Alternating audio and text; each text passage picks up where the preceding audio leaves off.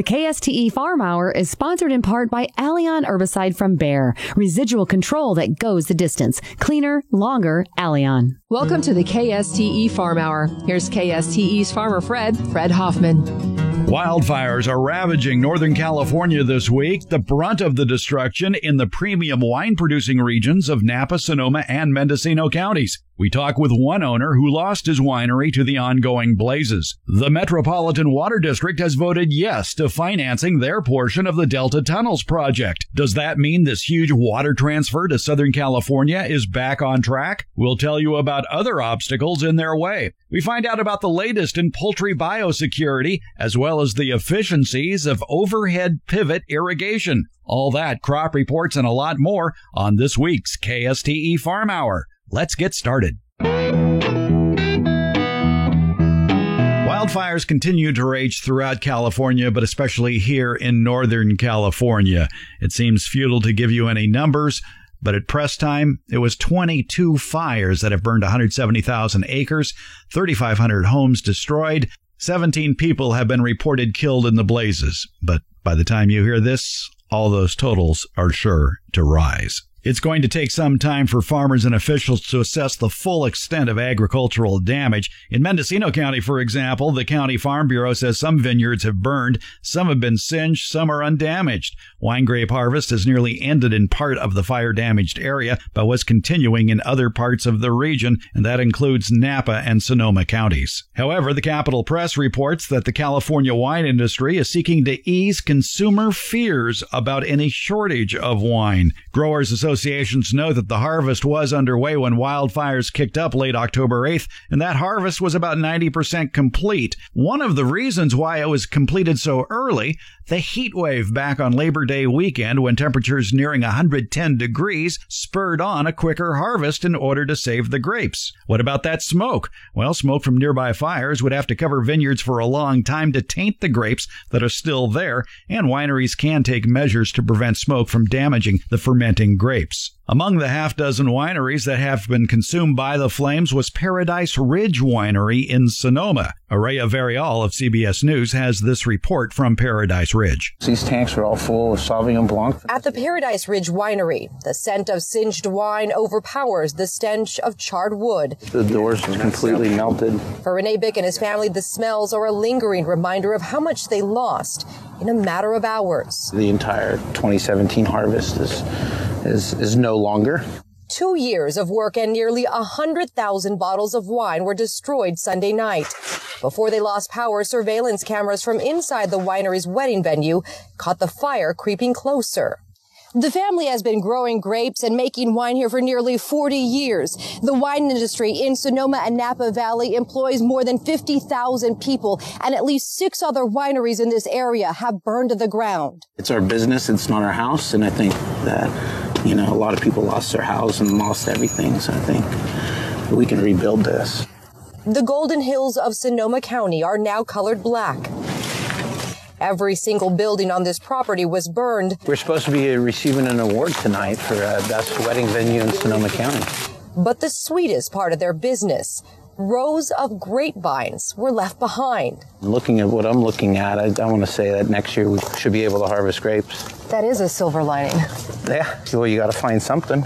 Something that's helping them move forward. I'm amazed that the vineyards are still here. Mireya Villarreal, CBS News, Santa Rosa, California. Wine producers weren't the only ones affected by wildfires. Up in Butte County, cattle ranchers reported losing seed and hay barns. Farms near Bangor had to evacuate, that according to the California Farm Bureau Federation. Also, livestock in the Napa-Sonoma region had to be moved, going to shelters, equestrian centers, and fairgrounds in Calistoga and Vallejo.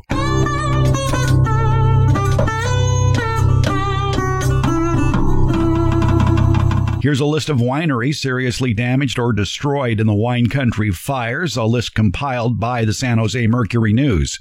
In Napa County, the Helena View Johnston Vineyards in Calistoga. According to the owner's brother, this organic winery burned to the ground early morning and all was lost. The The Signorello Estate Vineyards on Silverado Trail in Napa, the winery and residents in the Stag's Leap District burned to the ground Monday. All 25 winery employees are safe, and proprietor Ray Signorello says he will rebuild. The Vin Rock Winery in Napa, the proprietor and winemaker Michael Parmenter had to evacuate late Sunday night. He confirmed that his Atlas Peak District winery and home were destroyed. Also in Napa, the White Rock Vineyards, owned by the same family since 1870, they've confirmed it was destroyed in the fire that ravaged nearby Soda Canyon Road. In Sonoma County, Santa Rosa's Paradise Ridge Winery was completely destroyed on Monday by the Tubbs Fire. 2 wineries were destroyed in Mendocino County. Fry Vineyards in Redwood Valley, they're the country's first organic and biodynamic winery. They were lost in the Redwood fire, and all wine orders have been suspended temporarily until the family can fully assess the loss. Also in Redwood Valley, the Oster Wine Cellars, that belongs to Ken and Teresa Fetzer. They specialize in limited production Cabernet Sauvignon. That too was destroyed in the Redwood fire. It's another decline in U.S. pear production. USDA economist Agnes Perez says, in fact, the latest forecast for the 2017 U.S. pear crop is for it declining for a 4th consecutive year. With this year's crop production estimated at over 1.4 billion pounds, a 4% decline year over year. This year's production will be the smallest production reported since 1980, if realized. While pear production increased in both California and Oregon for the nation's largest pear-producing state, Washington State's production is forecast to be down 20% from last year. One tidbit of note, more pears, around 2/3 of this year's crop, is going to the fresh market, including Bartlett's, the main processed pear variety. Bartlett pears are still going to the processing, but there's an increasing share of Bartlett's going to the fresh market. And with the lower production forecast for pears, this is pointing to likely stronger pear prices during the marketing season. I'm Rod Bain reporting for the U.S. Department of Agriculture in Washington, D.C. The Sacramento Bee reports that the Metropolitan Water District of Southern California has voted to pay for about a quarter of the Delta Tunnels project. Officially called California Water Fix, the Delta Tunnels project is Governor Jerry Brown's $17 billion effort to re-engineer the Sacramento-San Joaquin Delta to improve water deliveries to South State cities and farms. Representing 19 million residents from San Diego to Riverside, Metropolitan became the largest agency to commit to the project. Its vote came 3 weeks after the farmers of the Westlands Water District in the San Joaquin Valley, who are fearful of the tunnel's eventual costs, dealt the project a near-fatal setback by refusing to commit to the financing. That Metropolitan support, though, won't by itself get the tunnels built, as Westlands Water District's rejection has left a multi-billion-dollar hole in the financing plan. Metropolitan's commitment, though, gives the Brown administration time and some momentum to develop a scaled-down version of the tunnels if Westlands doesn't change its mind. Despite Metropolitan's vote, the funding gap left by Westlands and potentially other farm districts remains a major stumbling block for the Delta tunnels. Those districts belong to the Federal Central Valley Project, which are recoiling from a cost-sharing formula that was imposed by U.S. officials. That formula exempts some key water agencies with senior water rights and no compelling need to support the tunnels. As other Central Valley Project customers join Westlands on the sidelines, the financial shortfall could reach $6 billion. Here's this week's California crop report. Alfalfa fields continue to be irrigated, cut, and baled. Sorghum fields were harvested. Cotton bolls continue to develop, and fields were prepped for harvest. Black-eyed beans continue to be harvested. The rice harvest is progressing well, aided by warm temperatures. Corn for silage was harvested. Peaches, nectarines, and plums continue to be picked and shipped to both domestic and foreign markets. Soil amendments were being applied to some stone fruit orchards. Finished raisin trays are being rolled up for pickup. Wine and table grape harvest is continuing. Asian pear, fig, and pomegranate harvest is ongoing. Kiwi fruit harvest is ramping up for the season. Persimmons were changing color. Most citrus packing houses prepped for the new navel orange season. Citrus orchards were skirted and trimmed for the upcoming season. Some orange groves are pushed out to make way for new plantings. Olives are harvested, and the crop was reported by some to be heavy. The almond harvest continues to wrap up across the state. Walnut and pistachio harvests are ongoing. The Brussels sprouts harvest is in full swing in San Mateo County. There was increased field activity for lettuce and broccoli in Monterey, though late planting may delay harvest. Fall vegetables developed well in Tulare, with some early varieties nearly ready for harvest. Tomatoes, sweet corn, okra, cucumbers, squash, and peppers are being picked by certified producers. Pumpkin patches matured, and they're being prepped for harvest. Non-irrigated and foothill rangeland is reported to be in poor to very poor condition. Supplemental feeding of cattle is ongoing. Cattle were moved down from higher elevation ranges. Northern Sierra foothill wildfires burned rangeland and forced evacuations of large animals across the north part of California. Last week, we told you about the Mediterranean fruit fly infestation in Salado County. A quarantine has been established in parts of Fairfield that inhibits movement of produce from that area. The only way for growers to receive permission to ship their crops outside the quarantine zone is to have applied the organically acceptable pesticide spinosad 4 times during a 30-day period. However, Steve Lyle of the California Department of Food and Agriculture says there are a couple of other ways for farmers to deal with the Mediterranean fruit fly in Solano County. Okay, so growers in this situation have 3 options. One is to do nothing and host product, fruits and vegetables, can't move off-site. Second option is a pre-harvest bait spray, which will permit the movement of host material anywhere. And then another option is to sign a compliance agreement that they will move product to a processor, which will also sign a compliance agreement. And the processing in and of itself will mitigate the risk of spread. Lyle adds that the processor can be located outside the quarantine zone, but within the same county. However, the processor could be in another county if they have the approval from the Ag Commissioner. In the next 10 to 20 years, will our farmers be much the same as they are now, doing much the same thing as they're doing now and doing it in the same way? Well, I think what we're looking at now is a fundamental change in what that person's going to look like. Moving to armchair farming. We're going to be making our decisions sitting in front of the computer. Farmers have to be much smarter. And willing to work in an interdependent system rather than being independent and be very... Opinions there from 4 experts in a video panel that the Alltech company put on the other day. All of them said rapid current advances in biological science, access to huge amounts of data, new farming technologies, and increasing consumer say in what our farmers do and how they do it could change the nature of our farmers. And Purdue University economist Dr. Michael Bolge says it may shift farmers and farming from growing stuff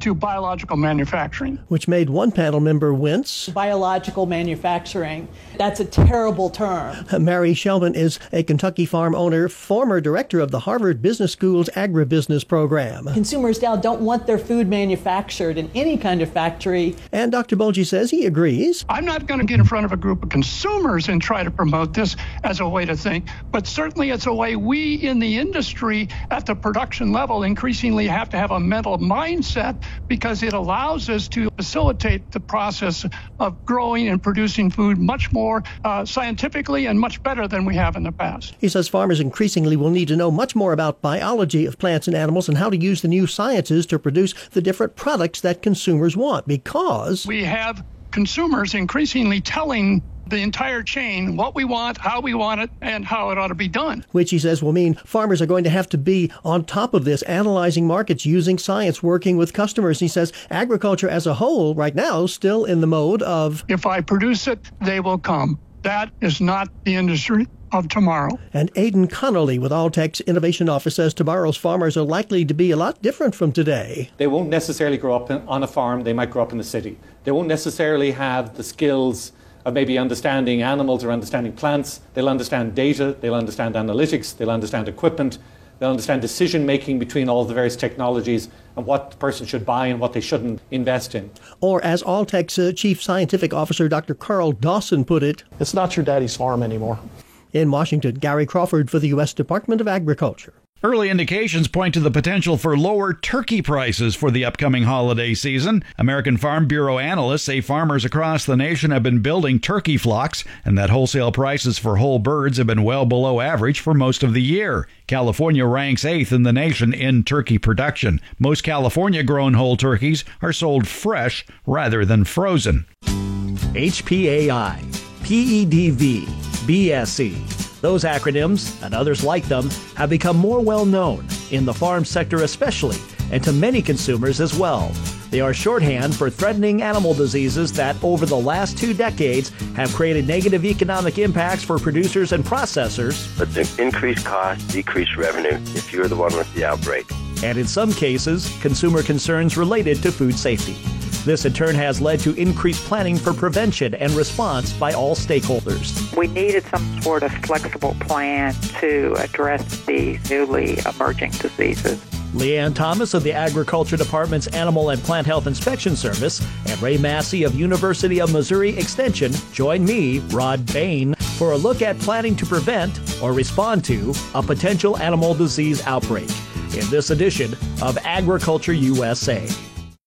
Planning. It may be perhaps the most significant action a livestock or poultry producer, a processor, or other stakeholders such as government organizations can take in prevention of, protection from, and response to an animal disease outbreak. And like any plan, periodic assessment and adjustment may be needed. Leanne Thomas of USDA APHIS Veterinary Service says the process among stakeholders nationwide began 3 years ago with the growing threat of animal diseases to agribusiness. Such as porcine reproductive and respiratory syndrome, West Nile virus, and more recently porcine epidemic diarrhea virus have made us realize that our traditional response plans for such diseases as foot and mouth disease or classical swine fever virus or avian influenza is that we needed some sort of flexible plan. And with that, a new emerging animal disease outbreak preparedness and response plan was released earlier this year, one that emphasizes flexibility. Thomas calls this plan a living document. The general overall framework or process would likely remain the same. It's just the small component may be changed to address a new situation that we hadn't considered with an emerging animal disease. So say an emerging disease, a virus, is detected. Thomas says as part of the general framework of the plan, we would provide information that would feed into the analysis that would take place. And they would look at the results of that analysis and what risk was determined associated with that particular virus. Based on the risk, we would then look at possible response options. And our response options can vary greatly. Options ranging from placing a disease threat on a watch list to the extreme case of formal control and eradication if needed to respond to an animal disease threat or outbreak.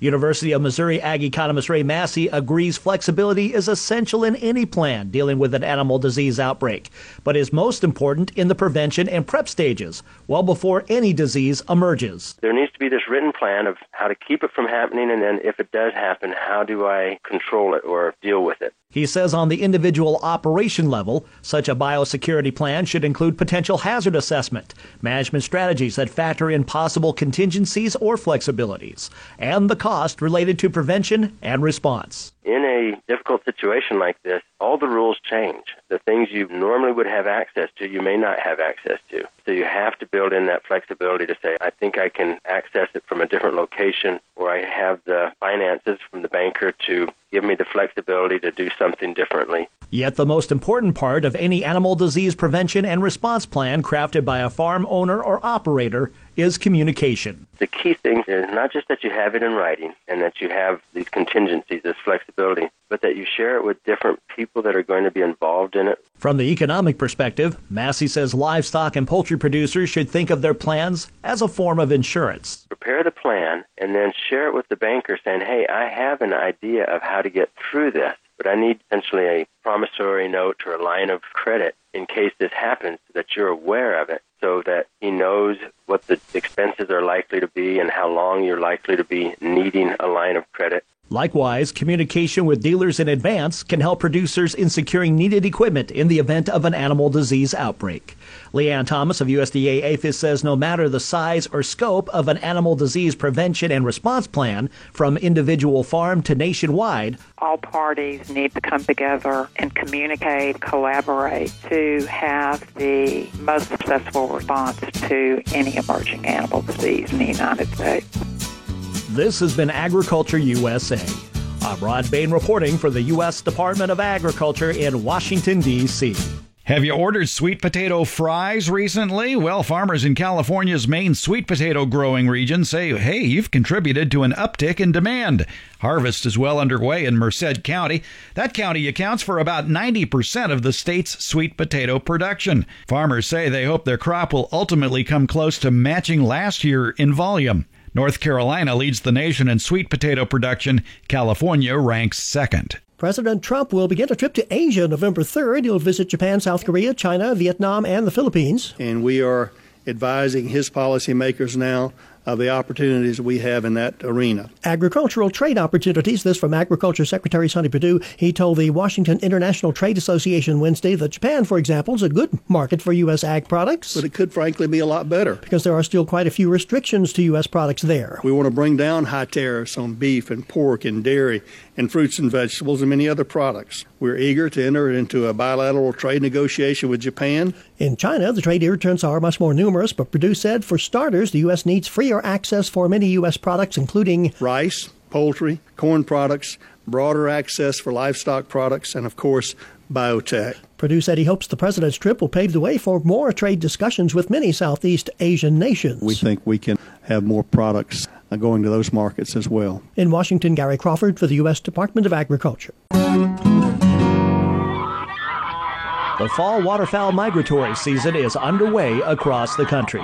And as Dr. Jack Scher of USDA's Animal and Plant Health Inspection Service points out, so are efforts to increase the vigilance of poultry producers, whether their flocks are commercial or backyard in scale, to protect their birds from biosecurity threats like highly pathogenic avian influenza. We know that wild waterfowl carry and spread this virus, and they spread it to poultry. Once the virus has adapted to poultry, then it takes on a rapid form and it spreads rapidly. 2 APHIS-based programs offer resources and awareness of biosecurity measures for poultry producers. First, backyard biosecurity for the birds. That really was started after the exotic Newcastle disease outbreak of 2003 and was developed so that the backyard producers would have a resource site to look at what they should do to protect their birds. Then the 2014-15 high-path AI outbreak and its impacts to commercial poultry operators led to creation of Defend the Flock. We wanted to also have something for the commercial producers, and that was created to look at and to provide information on gaps in biosecurity measures that the commercial folks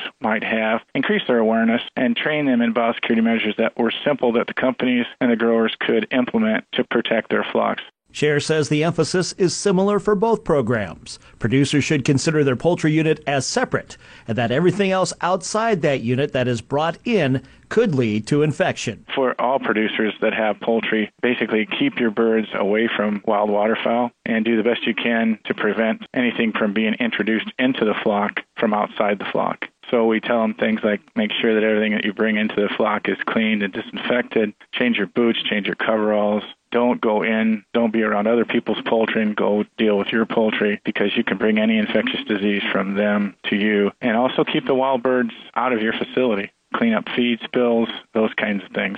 In addition, producers must keep vigilant on any changes within their poultry flocks. Look to see if there's any changes, any reduction in feed consumption, any decrease in egg production, any birds that just don't act right, that seem weak or separate themselves or just don't act like they normally do. Those are signs that things are different in the flock and that they should do what they can to get that flock tested.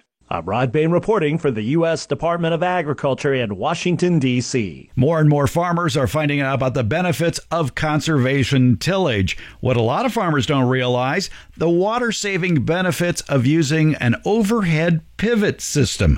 The University of California's Conservation Agricultural Systems Innovations Program has more details.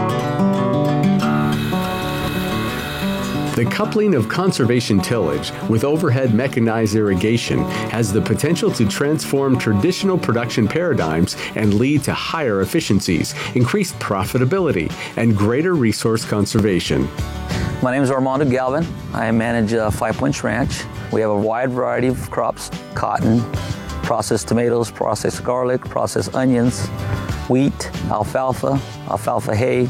We're farming about 8,000 acres, and so far we've got about 16 pivots. See you again. Recently, a few innovative farmers, researchers, and private sector partners have begun to design, test, and improve conservation agriculture systems that effectively merge conservation tillage with overhead precision irrigation.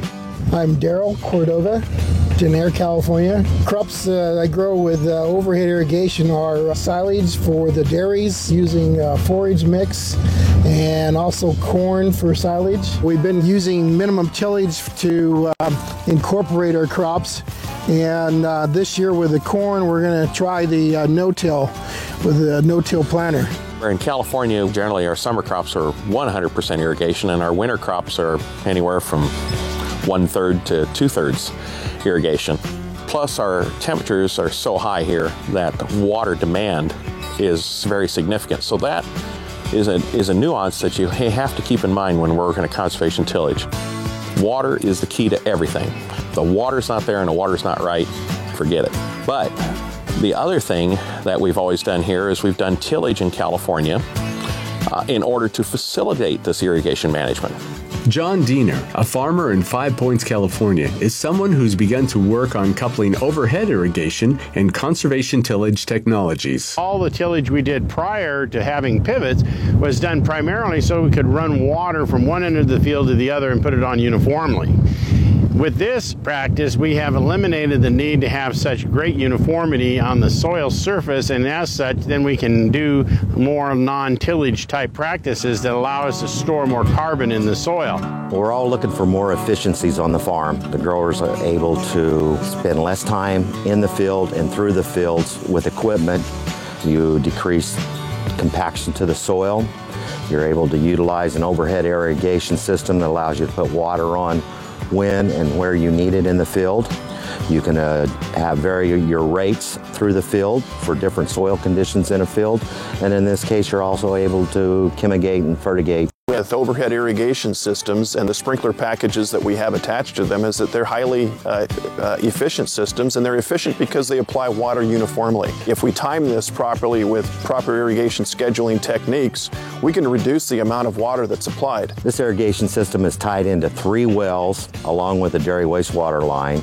He will save in his fertilizer cost right away. It's going to alleviate a lot of standing wastewater around the dairy also, because he's able to pump that water out to the fields. Center pivot irrigation system has basically no standing wastewater in the field, and that's critical in California. Our biggest advantages would be water savings and labor savings. We were growing these processed onions conventionally, cost about $1,900 an acre. We're usually on conventional, we're making 20 tons.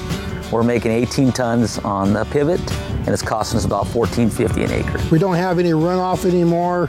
It really works out great. It saves us a lot of time.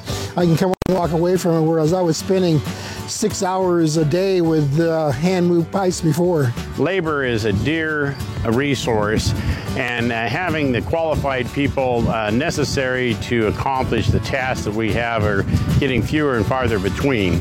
As a consequence, we're going to have to adapt the technology towards mechanical devices, as with the irrigation system that we have with the pivot. With this, we have the adaptability to the internet and to movement of this machine. This is an iPhone app for FieldNet, and what I can do is I can control the percentage of how fast I want to go. I can control chemigation.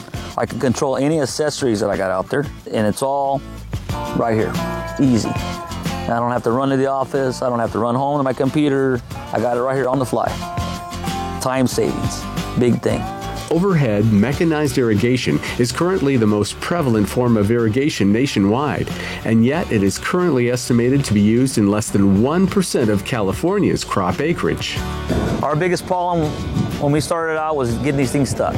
But I was able to go down to Washington, go down to Idaho, talk to some of these fellows, what they were doing. So we did have to go out of state, but it looks like it'll be a lot more help locally now. And that's basically what I did, is just talking with people and checking on different units. You know, we talked to Valleys, we talked to a few guys from Ranke, Zamatic, you know, we've talked to all of them. Definitely everybody's been a help. In California, we're able to use center pivots on a wide variety of crops, from vegetables, row crops, a lot of forage crops, cotton. You need to understand how your soil takes the water You've got to maintain wheel tracks, which keeps the system from getting stuck.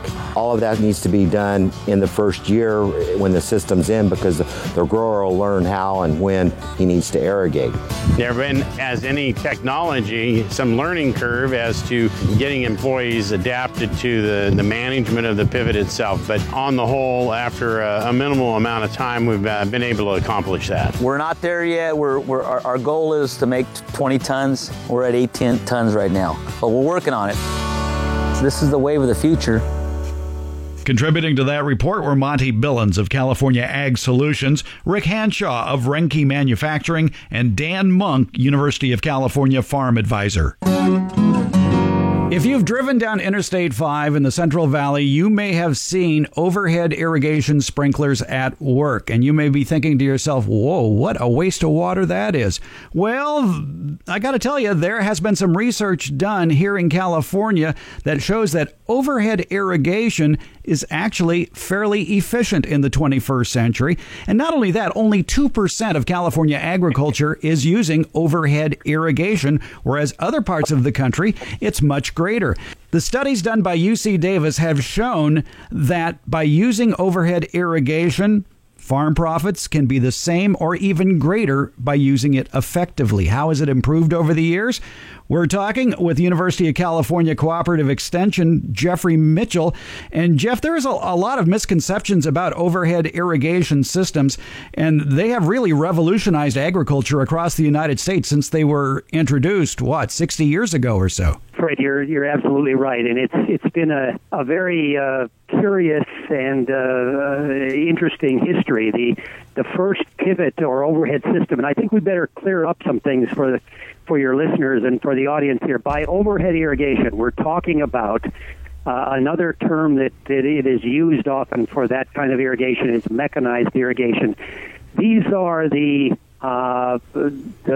overhead pipes that have drop hoses and nozzles that apply water through the overhead pipe, typically in a circle. So there's a moving, rotating arm that covers the complete circular area of a field there. That's one form. It's called a center pivot overhead mechanized irrigation system. Another form that your listeners might be familiar with is called a linear move, and that is just essentially an overhead pipe of water that, again, has hoses on it and drop nozzles that come just above the ground surface, and they apply water very efficiently, moving back and forth across a field in a linear move kind of a fashion there. So we're not talking about the sprinkler irrigation systems that many folks are very familiar with, and those are typically aluminum pipes that farm irrigators will move from one field to another throughout the growing season. We're actually talking about a permanent infrastructure, a system that is used to irrigate many, many years. And you're absolutely right. The history of the center pivot itself, it was actually made by a farmer, Charles Zybach, Z-Y-B-A-C-H, back in 1956, and he came up with the idea, the original concept, and then it was the patent was bought out by one of the four large irrigation companies that exist to today. And whereas there are something like 80,000 center pivots in the state of Nebraska, which, by the way, actually beats our own state of California as having more irrigated acreage. Surprisingly, people might not think about that, but that's actually true. So there's a lot of irrigation goes on in Nebraska, and by and large, the majority of that is overhead mechanized center pivot irrigation. So from that very humble beginning by the farmer in 1956, not only throughout the United States, Fred, but internationally, globally, center pivots and overhead mechanized irrigation systems have had a major role to play. It might be curious for folks to realize that across our country, the U.S. Department of Agriculture compiles irrigation system data or numbers on these kind of things. Over half of the irrigation that is done in the United States is actually with overhead irrigation. So that's kind of surprising for a lot of California folks, but it is a very dominant prevalent system throughout our country. Back between 2008 and 2013, you were part of a team that did studies down at 5 Points where you evaluated overhead irrigation. You studied overhead irrigation with wheat, with corn, with cotton, tomato, onion, and broccoli as an alternative to either furrow irrigation or drip irrigation, with the results being equal or increased yields were achieved with overhead irrigation, with the exception of tomatoes. And I guess that's part of the problem with adapting to overhead irrigation is the wider variety of crops that are grown in California versus what may be grown in Nebraska, for example. Fred, that's exactly right. And the tremendous diversity that is truly a hallmark of California's phenomenal productivity over the years, historically,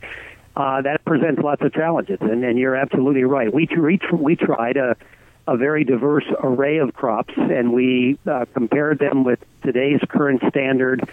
Way back when we started, furrow or surface irrigation had more of a role in the valley than it probably does today, and it's likely to have in the future. But we also compared the overhead system with drip irrigation, subsurface or surface drip irrigation systems, which themselves are very, very uniform. They're highly efficient. And they're kind of the gold standard or the Cadillac system right now. But you're right. We had some learning curve issues that we had to learn and overcome and negotiate. But by and large, the systems were highly uniform, what's called the distribution uniformity. It's the calculation or the measurement of how uniformly water is distributed over a field by a given system. It had distribution uniformity numbers or values are roughly about 93%, which is pretty much on a par with subsurface drip. So we had this variety of crops that you listed there, and by and large, the overhead system performed quite well. We should point out to people that if they have the image of an overhead irrigation system as giant impulse sprinklers spraying way over a crop field, that actually probably low elevation spray application systems, or even sort of a modified bubbler head, which provides low level irrigation, are much more effective and have less evaporation. That's absolutely right. So yeah, again, it's important for your audience to imagine that, unlike in the early days of the technology, probably 20 or 30 years ago, one of the tremendous advances in the systems or the technology, the application or delivery system is just as what you just described there. So they're not sprinklers way atop a 16-foot high pipe anymore. They used to be those kind of high pressure systems. They're relatively low pressure. They don't require a lot of pressure for the pressurized water. And they are delivering water through what are called drop hoses. They're just flexible rubber hoses that come right out of the top of the pipe, and they feed into pressure regulators that, again, uniformly apply the same amount or the necessary engineered amount of water per a given area along the span of pipe. And they're relatively low application devices that are maybe a foot, 2 feet above the soil surface. So yes, there have been these kind of improvements in the technology and the delivery systems that have made, plus the whole array of nozzling packages that have been developed that allow a great variety of application techniques. One of the big criticisms of center pivot irrigation systems has been it leaves off the edges of the field. It doesn't hit all portions of a field equally. What are the options for a farmer in that regard? Well, that's a good question. And there are a variety of ways that people can address that. Some people will say, well, I really don't have the water, particularly in the water short times that we're facing in recent years, and they will concentrate their efforts on a very uniform, if it is a circular center pivot system, on just irrigating the circular portion of a square rectangular field there. There are other more ingenious kinds of approaches there for getting those corners, those areas that are typically not irrigated by a straight center pivot system, there are what are called swing arms that cost a little bit more, but the major center pivot irrigation companies now provide arms that will automatically swing out and get a greater proportion of that corner area there, and then they'll tuck back in or fold back in as the circle continues there. So that's another technology, or just trying to develop some other system or some other approach for managing those corners there. But in the really watertight, water short areas, where the water is the short part of the whole proposition there, and that's where maybe these will have some greater play in the future as well. And as your report points out, many variables are involved in the choice of an irrigation system, but your results suggest that with more research to support better management practices, overhead irrigation may be more useful to a wider set of California farmers than currently use it, which is, 2 or 3%? I fully agree with that. I think that's a reasonable projection and a statement and an assessment of where we are right now. I would certainly imagine and predict that the technology is going to have a much wider role in irrigation in some systems in California than it has had in the past. He's been studying overhead irrigation for a long time. Jeff Mitchell of UC Davis and the UC A&R Cooperative Extension. Thanks for spending a few minutes with us, telling us more about what's old is new again, overhead irrigation. Thank you, Fred. Thanks for listening to the KSTE Farm Hour. Heard every Sunday from noon until 1 p.m. Pacific Time. And available anytime as a podcast. Download it at kste.com.